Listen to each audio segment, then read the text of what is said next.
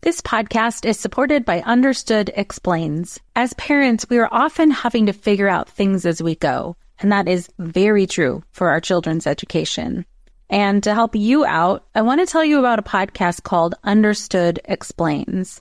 This season is hosted by teacher and special education expert Juliana Urtubey, and she discusses all the things you'd want to know about individual education plans, or IEPs, what they are, why they're needed, who benefits from them, and what to expect when you have meetings with teachers. I could have really used this podcast when my son had an IEP for speech when he was 6. I was overwhelmed trying to understand the process and what everything meant. The episode on Understood Explains, Does My Child Need an IEP?, was the kind of info that would have really helped me get the most out of the educational support of the IEP for my son. And if you need that kind of support, I really recommend this podcast. To listen to Understood Explains, search for Understood Explains in your podcast app. That's Understood Explains.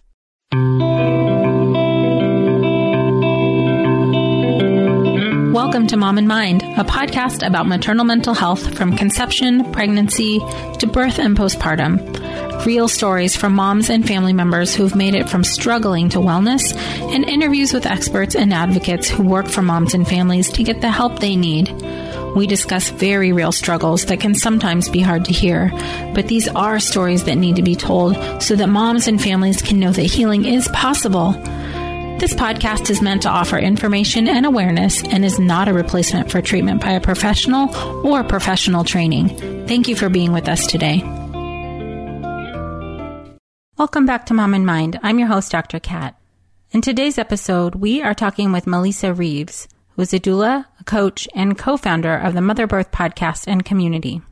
She's going to be sharing with us her personal story around postpartum anxiety, and the difficulties that brought up with her connection with her son, and a subsequent loss of birth trauma, and milestones that came and went. A lot of stuff that she had to overcome after the birth of her first son that left her feeling disconnected and having to work really hard to get reconnected with him. And then she'll share with us a little bit about how the work that she does now was shaped by her experiences. Melissa works with women who have experienced pregnancy loss and want to trust their bodies again, helping them find their own path to healing and hope through the innate intuition they each possess. Brought up with an innate love for simple, natural, rhythmic living, Melissa's perspective on life and motherhood comes from a slow reawakening to the depth of feminine wisdom through her experiences of stillbirth, multiple miscarriages, and postpartum anxiety. Melissa is based in Portland but travels semi-full-time with her husband and 2 kids. You can find Melissa's coaching and online courses at Trust Your Body Again and connect with her on Instagram for birth and motherhood inspiration. So let's hear from Melissa. Welcome, Melissa. Thank you so much for being with us. Thank you for having me, Kat. I'm excited to be here. So I've heard some really great things about the work that you do, and specifically the Mother Birth podcast, which we'll get into a little bit later and share that resource with everyone. But I would love to start, wherever you feel comfortable with starting in terms of how you entered into this space of perinatal wellness. Yeah, I think that for me, it really started kind of back at the insemination. Maybe that's a tricky word, but at the beginning of my motherhood journey, which began with a pregnancy loss in my first trimester, and then immediately getting pregnant with my firstborn son, who is now turning 9 at this month. And a little bit of background on me is that I grew up in a really large family. I'm the oldest of 10 siblings, and I grew up on a farm in northern Canada and was homeschooled and had a very, for what's pretty normal these days, a pretty alternative upbringing. My mother was a total hippie, and, she didn't have her babies at home, but birth was a very normal, natural part of the conversation. My mom just kind of had babies, and she was pregnant or breastfeeding for my entire life, my entire life at home. Yeah. And so even though there were many ways that I didn't want to be anything like my mother, and I didn't want my life to look like hers, at the same time, I was profoundly impacted by her motherhood journey and by the way that she showed up to motherhood, which was, of course, not perfect, but she was a very intentional and very, very thoughtful, present woman who really gave herself fully to the, the experience of mothering. Mm-hmm. And when I got pregnant with my son, Aiden, I really felt on this visceral level that I knew what I was doing. And, I had helped raise all of my siblings. Mm-hmm. I felt very, very comfortable and very confident in my skills, quote unquote, in terms of the practical ins and outs of raising children and what that looked like. I felt pretty confident that I would, know how to discipline a child and get a child to do the things I needed them to do. And I definitely felt comfortable with, feeding and choices around, health and all of those things. What I severely neglected was any kind of emotional preparation. And I think that it's a understandable oversight. I don't think that it's possible to really understand the emotional investment and the identity shift that happens when you become a mother, when you observe that from the outside. And even as an oldest child who was very involved in the raising of my siblings, I didn't have that same investment. The stakes weren't the same for me as they were for my mother. Right. Yeah. And so when I actually became a mother after having a really difficult, complicated and traumatic birth with my firstborn son, which kind of just morphed into this really difficult and traumatic postpartum period where we struggled so significantly to bond and to really kind of thrive in that early season. And what that ended up looking like for me was really severe postpartum anxiety. And looking back on it now, I can see that a lot of that was latent inside of me. I just didn't realize it. I did grow up with an anxious mother. And so a lot of the observations that I made about that mother-child relationship were based on this desire to kind of control outcomes and to really be in control. Right. So, so when my son came along, and that was not the reality as we know and understand now, it really threw me for a loop. And I had just so neglected any emotional preparation. I thought I was so ready for this. And I was ready. I was ready to change diapers and, be committed to breastfeeding no matter what it took. I was ready for those things, but I was not ready for the emotional roller coaster that it was going to be. And, there were some physiological factors due to the birth experience that we had that contributed to the turbulence of that postpartum period. But at the end of the day, it really was my own mental state and my own lack of preparation. And what was really a struggle during that season for me was that it was not a short season. There were so many things about it that, care providers or friends were saying to me, like my son was extreme colic and, digestive issues and was a very unhappy baby. And there were so many times that people said to me, oh, well, he'll hit the 3-month mark and things will get better. The 6-month mark is around the window and everything's going to smooth out from there. And those milestones just kept coming and going with no shift. It was really hard. And I think that you pair that with the inevitable sensation that you have as a first-time parent anyways, that you really can't conceptualize that there is an end to whatever it is that's happening now, because you just really don't have the context yet to actually embody that belief. You can rationalize, you can rationally realize like my 15-year-old will not be, breastfeeding or sleeping in bed with me or crying through the night. Rationally, I know that, but it doesn't on a body trauma level, on a reaction level, it doesn't compute. This podcast is supported by Starglow Media's Mysteries About True Histories. From the creators of the hit top-ranking kids educational podcast in the world, Who Smarted, the Emmy-nominated Nat Geo Disney Plus's Brain Games, and Netflix's Brainchild, comes Mysteries About True Histories, affectionately known as MATH, or math, in which kids ages 6 and up can hear humorous and educational stories that followed two best friends, Max and Molly, while they go on adventures through time, solving puzzles, hidden equations, talking about history, and making learning cool. Episodes transport listeners to moments in history like Pythagoras' ancient Greece, the era of the Aztecs, Sir Isaac Newton's England, and more. When I drive my son to school in the morning, we listen to these episodes that fit perfectly in our commute, with the episodes being about 15 minutes long. And this podcast is right up my son's alley because he loves to solve problems and happens to love math and the types of punny jokes that Max likes to tell. So tune in to Mysteries About True Histories with your kids. You can follow and listen on Apple Podcasts or wherever you get your pods. If you like this show, there's a decent chance you'll also enjoy the Shameless Mom Academy. Hi, I'm Sarah Dean, the founder and host of the Shameless Mom Academy. The Shameless Mom Academy is a podcast for moms that centers moms more than it centers your kids. I'm not going to teach you how to make baby food or how to make your 3-year-old or 13-year-old stop having tantrums. Instead, I'm going to bring you back to yourself. For the last 20 years, I've been helping moms through growth and transformation. Inside the Shameless Mom Academy, I help you identify who you are and who you are becoming. Look, motherhood is hard. It brought me to my knees many times and sometimes still does. Returning to who I am and who I am becoming allows me to decide how to show up in all those sticky motherhood moments, but also in all my other relationships and in all the ways I show up in my various communities.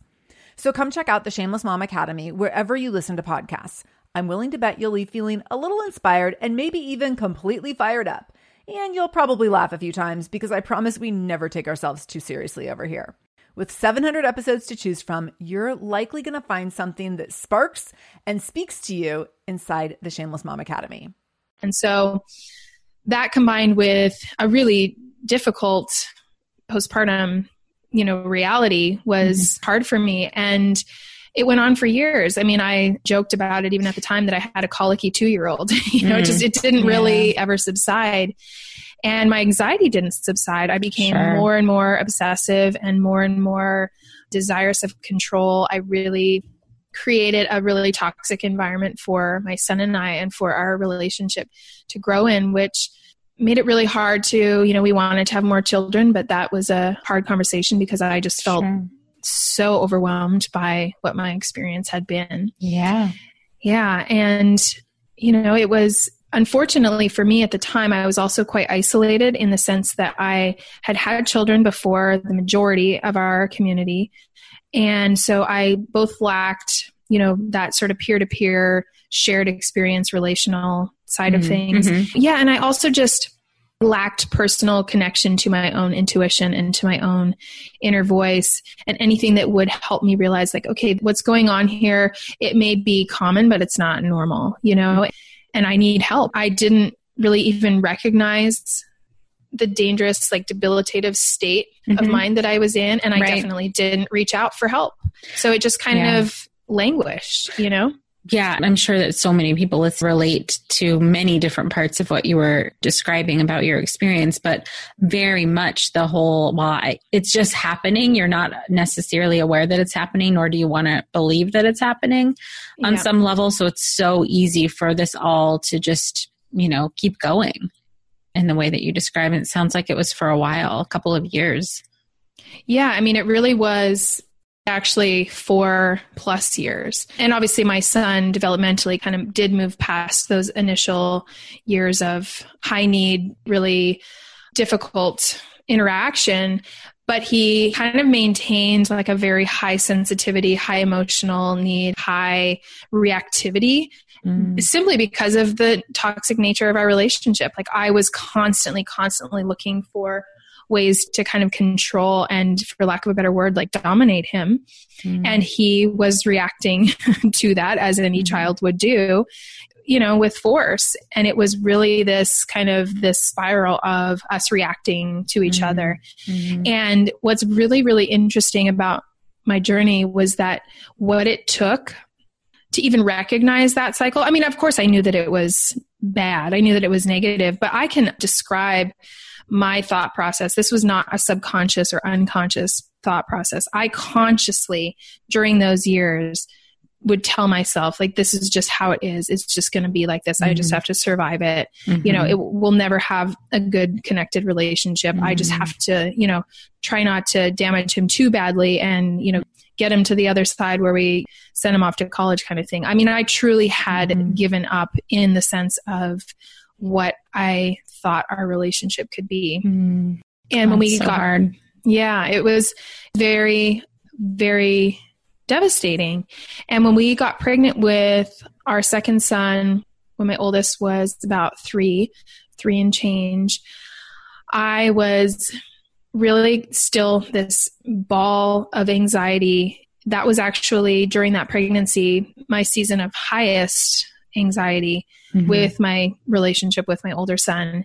And we were just out of control. It was a very, very dark time. And I struggled so much because contrasting that experience was this experience of pregnancy that I was having, which was very calm and peaceful and connected. I felt so connected to this baby and so aware of the ways that I could affect the experience, the prenatal experience that I was having, and also in preparing for birth and wanting it to be a very different experience than the first birth experience I had had. I was making quite different choices around my prenatal care and, birth setting and all of that. I was meditating, I was eating differently. I was doing so many things to positively impact this pregnancy and birth. And yet I had this whole other compartment in my life that was just a complete mess. And I couldn't reconcile the two. I actually could not understand how I could be living these two different lives. And it was really, really challenging for me because I could also really see how prone or how likely it was that this new baby would be born and I would feel so connected to this baby, and that my older son would perceive that, and that would be a further disconnect between him and I. And what ended up happening is our son Rowan was stillborn at 42 weeks and began sort of this, very acute, very, very intense period of grieving and healing, which so interestingly was the turning point in healing my relationship with my older son. And really like it was such a wake up call to me that I was the lowest common denominator. I was the one at the center of this all. And, I feel like now I've been doing this work for years. My son's, 9 years old. I really started doing this work when he was 4, which is when my son was stillborn. And 5 years later, we're still on this journey, but our relationship has become something so beautiful and so dynamic, and still a difficult relationship in the sense that we both have to work hard at being connected. It's not a relationship that just comes really easily and naturally and fluidly. We both sense like what it takes to stay connected, but man, have we ever come such a long, long way. And, the last few weeks, even I've been reading this book called Conscious Parenting. I'm not sure if you're familiar with that book, but, the concept is really that every struggle we face in our parenting journey it's about us. It's not about our children. Right. That our children really are these tools, these vessels that just bring out the things in us that are unresolved. Totally. And I look back over our journey and I see how that is completely true. And of course, every relationship has two people in it, and there are more dynamics at play than we can distill it down to easily. But it really is about us and the work that we are willing to show up to. Right. So many, many things as you're talking through your story, just about, how difficult of a struggle that must have been. And it sounds like you've done a lot of really active work to get through this. And after this wake up call with the stillbirth of Rowan, and the major, major shift in your life happened. But all of the insight that you have about it now, to me, means that you've done a lot of deep work around this. I definitely have. And I feel like that deep work is such an ongoing process. Like I said, it's been 5 years, and I feel like there's always another layer of it. I've seen a therapist a number of times over the years, and especially in the time after my son Rowan was born. But I went back to see a therapist for a few months when I was pregnant with my daughter, who was born last year. And I just felt like this is a good time to kind of re-engage this work with the help of a therapeutic professional, and assuming that even though I'd done so much work around processing the loss of Rowan, that, there's probably more there I can unpack, and it would be good to do that right before I go back into a birth situation. And what was so crazy was that my therapist was like, yeah, you're good with Rowan. Like everything we worked on for months was about Aiden and his birth and his postpartum period. That's where all my trauma, like all my unresolved trauma still was after years, you know? Yeah, that's so difficult. And I think too, for other people, maybe this is your experience and certainly mine and other people who've had trauma in their life, is that you can do a piece of work around your trauma and then a different situation might bring up another aspect of it that then it's like time to look at that part. And you don't necessarily expect that. We'd like to go through our healing and be done. And unfortunately, that just is not how healing happens. Yeah. Yeah. We want it to be linear. We want it to be a track that you can, both measure your progress, but also, complete a stage and be like, okay, well, we don't have to go back there. Like, I don't have to go back to the workbook 3. Yeah, right. I mean, it's what our brains naturally want. And if I can ask too, I'm assuming a lot of other things came out of this, in particular, the work that you do and the podcast that you have now. Is that accurate? That is very accurate. Yeah. Okay. So you went through all of this and then started going into doula care? Yeah. So I had kind of informally been in a lot of situations with women around birth over the years. I think partly because of my own birth experiences and partly because of the way I was raised. I was always very, very interested in birth and, birth advocacy and really just supporting women through such an intense and critical time in their lives. And so after a couple of years after Rowan was born, I decided to, that I wanted to actually be trained as a doula so that when women asked me to, participate in that experience with them, that I felt like I had a few more tools. I mean, I felt very, very capable of being in that setting, but I just wanted to really kind of flesh out that support system and tool set. So I did that, and kind of simultaneously, while that was happening over the years, I had been being reached out to by more and more women who had experiences of loss, who, would hear about me and wanted to kind of process their experiences. And so, these conversations with women around their experiences of loss or birth trauma were happening kind of simultaneously with me getting more involved in supporting women through birth as well. I mean, they're different in one sense, but on a deeper level, they're really the same. They're very connected for me. And a lot of the women that I support now are women who have experienced loss and now are wanting to or preparing to give birth again. And so for me, that's really the culmination or the peak experience that I feel very, very drawn to and feel like I, have a set of tools and gifts to offer to women in that place. And so that is a big part of the podcast. The podcast is really kind of a broader conversation for women who, want to share their stories of their transitions to motherhood and really kind of digging deep into what it means to be a mother. And we tell all the stories of motherhood, not just loss or, Sure. And then I also do coaching with women around loss, around anxiety, around preparing for birth. And then, of course, I support women in birth when I'm proximally able to in my community. Want to nourish and nurture that beautiful child of yours? What parent wouldn't? I'm Jill Castle, a registered dietitian and childhood nutrition expert and host of the Nourish Child podcast. Each month, I cover the latest in childhood nutrition, translate it into practical tips and strategies, and showcase some of the most respected experts in the industry. So tune in with me and learn how you can raise a nourished child inside and out.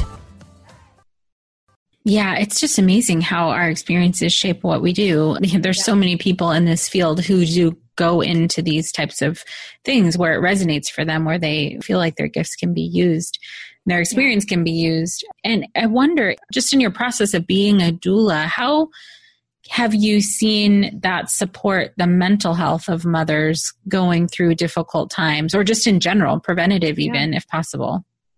Well, I think that so much of what's lacking now in our cultural settings, and speaking very specifically of North America, which is where I live, is that we just lack community and we lack relationships that we can really truly rely on in a very deep, nourishing sense. I think most of us would say we have friends, and I'm sure all of us have family to one extent or another. Right. But a lot of us don't feel like we can really rely on those community structures to nourish us. And so I think where doula care can be so powerful is in kind of bridging that gap and being that, of course, when I work with a woman who's preparing for birth, I'm helping her consider her birth choices and options. I'm helping her, prepare mentally and emotionally and physically for birth.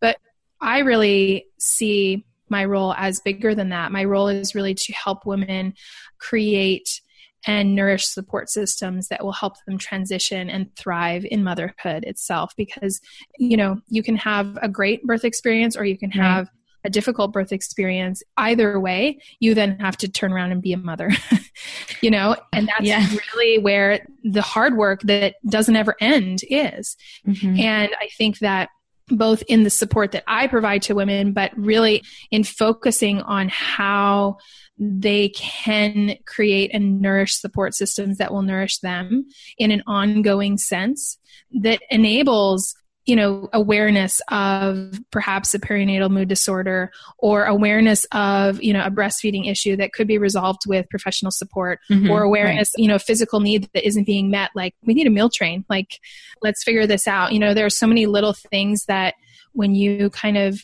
look more holistically at what does this transition really look like for women, we can, in those first few months of a woman's transition to motherhood, we can completely change how they experience the rest of their journey as mothers. Right.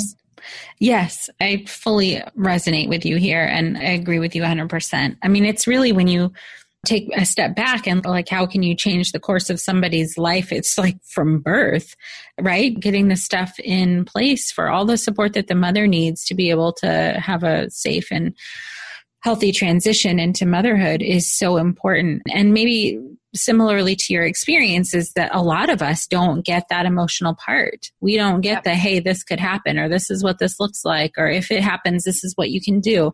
We are sort of blind going into this emotionally, with all of the focus being on, how are you going to do the things, the day-to-day stuff, but really how are you going to cope and survive is a lot of what we actually need. Yeah, absolutely.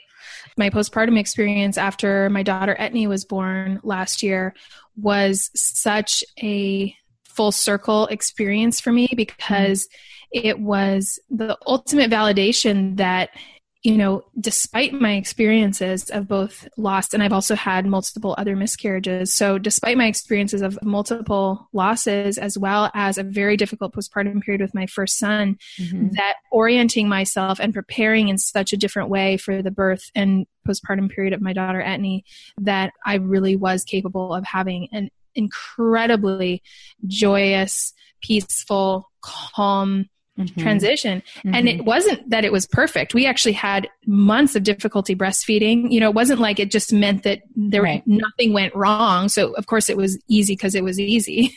There were still challenges, but how I was able to cope with those because of the support that I had and the emotional state that I had cultivated, it was completely different. Right. Right. I hope that, people who are hearing this, who very specifically had a difficult postpartum birth and postpartum with their first, and are thinking like, what I hear all the time is, oh my gosh, can I even have a second? Or I don't want to have a second because I don't want to go through that again. Is that there's so much that you can do to have a better go the second time. Absolutely. It does take work, and it does take looking into resources and whatnot, but it's absolutely possible. Yeah, it really is. Yeah, it's so important to give that hope to people.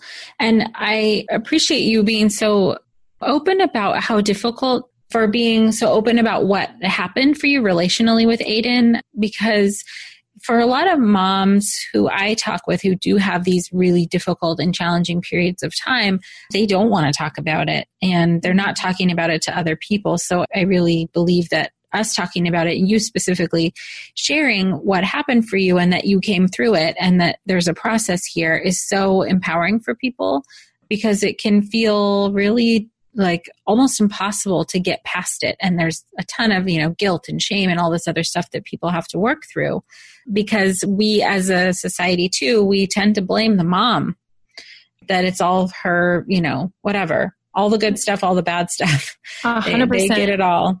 That's what I was about to say, is that it's very difficult to admit that our relationships with our children may be less than ideal, because what does that say about us as mothers? And when we're already bombarded in our culture with all of these things, all of these messages that diminish and devalue and dehumanize mothers and really make us feel like we are not worthy, the last thing we're going to do is admit to something that just amplifies that picture. Right.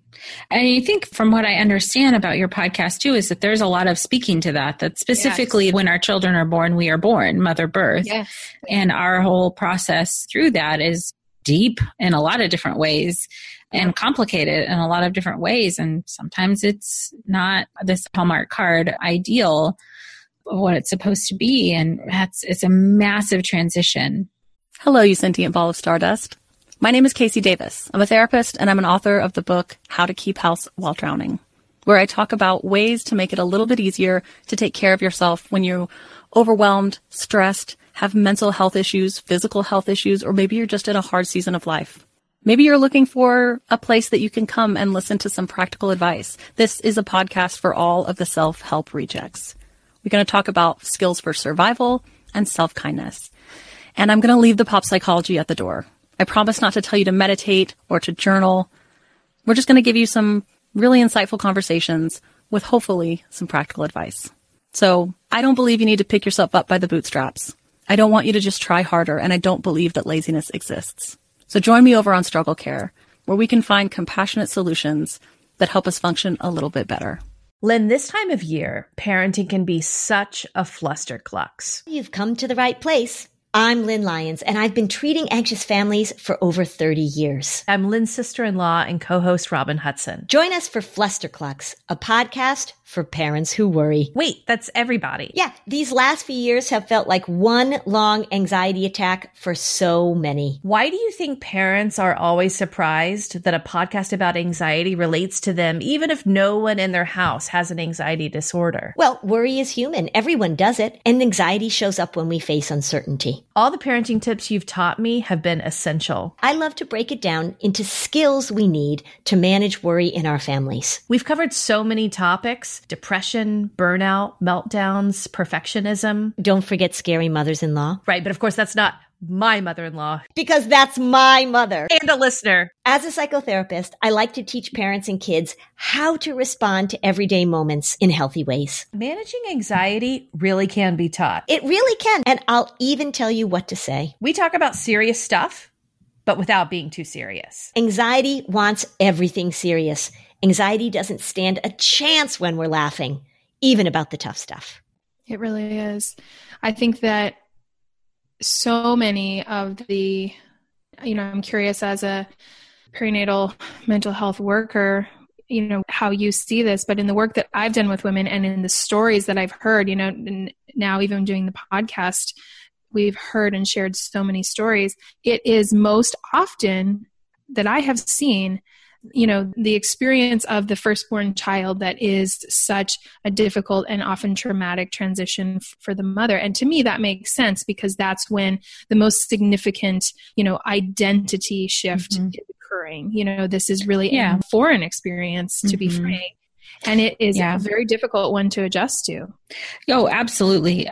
I don't know the statistics on it, but I would say very often it's the first time mom.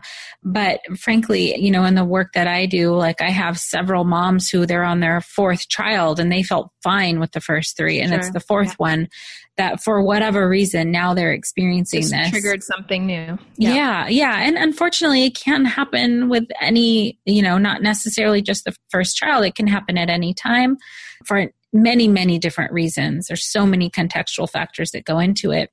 But I think you're absolutely right in that the identity shift from kind of no kids or childless to having a child is, I think, one of the biggest transitions you'll go through in life other than your own birth. I mean, there's nothing like it at all.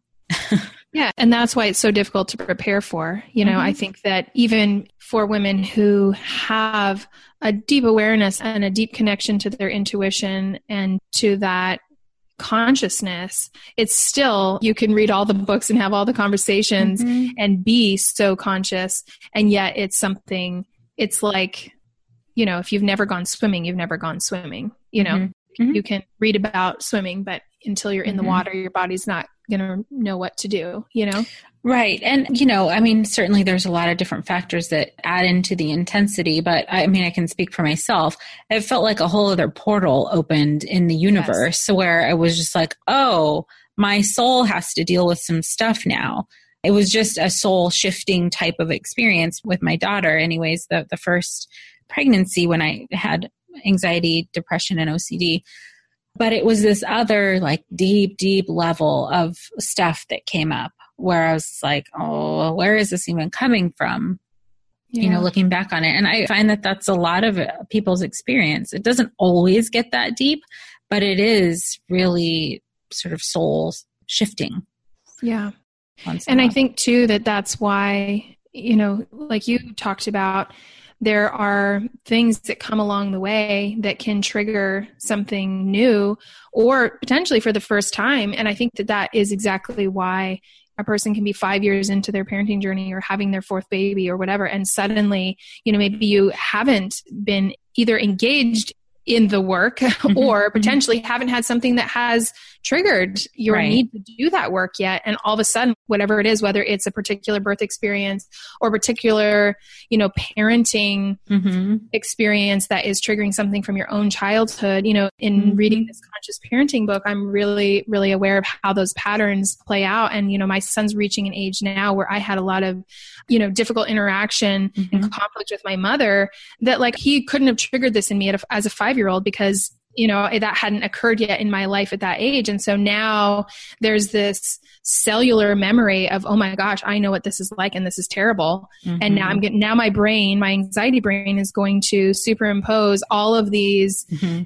futuristic beliefs about what this means because I've seen this play out in my own life. So obviously it's going to be the same in this situation. And that's terrible. So I'm going to react, Right. And that is so true for so many people. And then also you're talking about the work that you're doing yourself to not engage in those patterns. It's hard. That in part is the work of, well, to quote the book, of being a conscious parent, is to notice all of this stuff.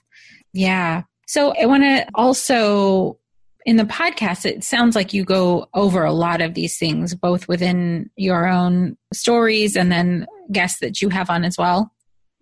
Yes. Every episode is, someone sharing their story of the transition to motherhood that they experienced. And then, we kind of explore what those themes and narratives are in the context of their story. So what I have really discovered in the process is that someone can share a story that on paper, it couldn't possibly be more different than my own. They could tell the story of having, 4 C-sections or 4, vaginal births, things that I've never experienced. And yet they're telling their story and I'm just going, yes. Right. I feel the same way. And that to me is so powerful and so indicative of the common shared experience of motherhood and how much we really are the same, regardless of our experiences, regardless of our approaches to parenting, regardless of, the baggage that we come into it with from our own childhoods and from our own, mental well-being. We have so much that we share, and that's really powerful. Yeah, it absolutely is. I think that's one of the powers of podcasts in general too, is to hear. Reading is very important and having, posts and whatnot is very important, but to hear and to resonate on that level is powerful and sometimes very healing for others. It's just a different way of absorbing information and experience. So I'm really excited about your podcast and what you are both doing. You have a co-host, correct? I do have a co-host. So my co-host is Laura Rice, and she is actually just finishing up her doctorate in nurse midwifery. So she's already delivering babies, but she's just about a licensed practicing midwife. And she's actually doing her doctoral project in storytelling as a form of healing for trauma. And so really researching the body of work around PTSD in veterans and that sort of thing, and how powerful the group coaching and storytelling is for those people. So she's really working from that perspective and using the podcast even as part of her research that she's able to That's great. Used for her project, which is really cool. That is cool. Yeah. Oh, podcasts are powerful. I know. That's really great. You have some courses of your own that you offer, a course in pregnancy loss? Yes, I do. So I've been working with women for years around, preparing for birth again after loss. And after doing that, kind of one-on-one for years, really wanted to be able to offer that to more people that I don't have time to or physically am not able to meet with. And so I started an online course that is a 6-week program that takes women through a lot of these just different foundational practices and beliefs around trusting your body again and really, really internalizing that trust instead of looking for something outside of ourselves, to give us a sense of guarantee that everything's going to be okay, which is just not what trust is really about. And then, some of it really goes into the tools that we use in managing anxiety and negative thoughts after the experience of loss. We get into birth preparation. We get into community support. We get into grief rituals and really, really accessing those deep, deep places of healing through grief. Yeah. And it's been really, really powerful. So that's something people can find on my website. It's available for enrollment at any time. And I also do group coaching programs that run from time to time. So that's something that people can participate in if the dates work for them. Where do people find all of that? So you can go to trustyourbodyagain.com. That's and nice. that'll just take you to our Mother Birth site and specifically to the page where you can check out the course. Okay. You have a page for the podcast? Yeah, the podcast is motherbirth.co. Really, if you go to either of those, it's going to take you to the same place. So don't worry about getting lost. Okay, great. So people can connect with you through those websites. Yes, exactly. Awesome. Well, thank you so much for coming on and sharing your story and your process, just your healing journey. It's so powerful. And I'm so happy that you're on the other side and still, obviously doing a lot of work to continue that. And I just love to get that you're sharing that message, that you don't just stop. There's stuff to do still, but that you can find healing. That's just fantastic. Thank you. Thank you for having me. I'm just really glad to have this conversation with you and to share with your listeners. Awesome. Take care. You too. It is so important that people are sharing their stories. And I'm just so happy to talk with Melissa and hear how she recovered from such a difficult period of time. And also just the honesty that she brings and how much work it can be when there's a disconnection or when you're healing from your own difficulties. It really does take us being honest with each other and honest with all of you, bringing these stories into the light. So for one, you can know you're not alone. And also you can know that you can feel better. If you'd like to connect with Melissa, you can find the Mother Birth podcast at motherbirth.co. And they're also on IG at motherbirth.co. And the Mom and Mind podcast is part of Parents on Demand, a network for parents and families. People can listen through their free apps available on Apple and Android. There's a bunch of other parenting podcasts on there. I'm sure you'll find one that's right for you. Please connect with us at momandmind.com, on our Facebook page, Instagram, or Twitter. And as usual, I'm so honored to be able to bring you this information today and can't wait to bring you the next one. Until next time. By joining us today, you are part of the growing community of people who are aware and concerned for mothers and families during this beautiful and sometimes very difficult time of life. If you or someone you know is having a hard time, help is available. You can feel better. Please look for resources for help at momandmind.com. Together, we can support moms and families so that no one has to deal with this alone. Thank you for listening and being a part of the Mom and Mind community.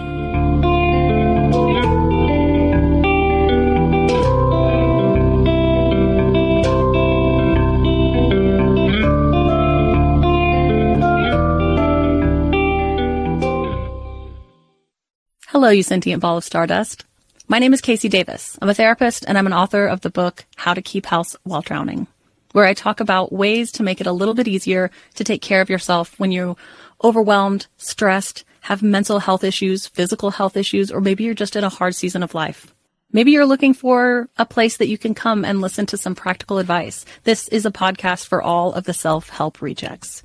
We're going to talk about skills for survival and self-kindness. And I'm going to leave the pop psychology at the door. I promise not to tell you to meditate or to journal. We're just going to give you some really insightful conversations with hopefully some practical advice. So I don't believe you need to pick yourself up by the bootstraps.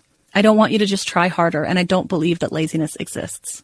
So join me over on Struggle Care, where we can find compassionate solutions that help us function a little bit better.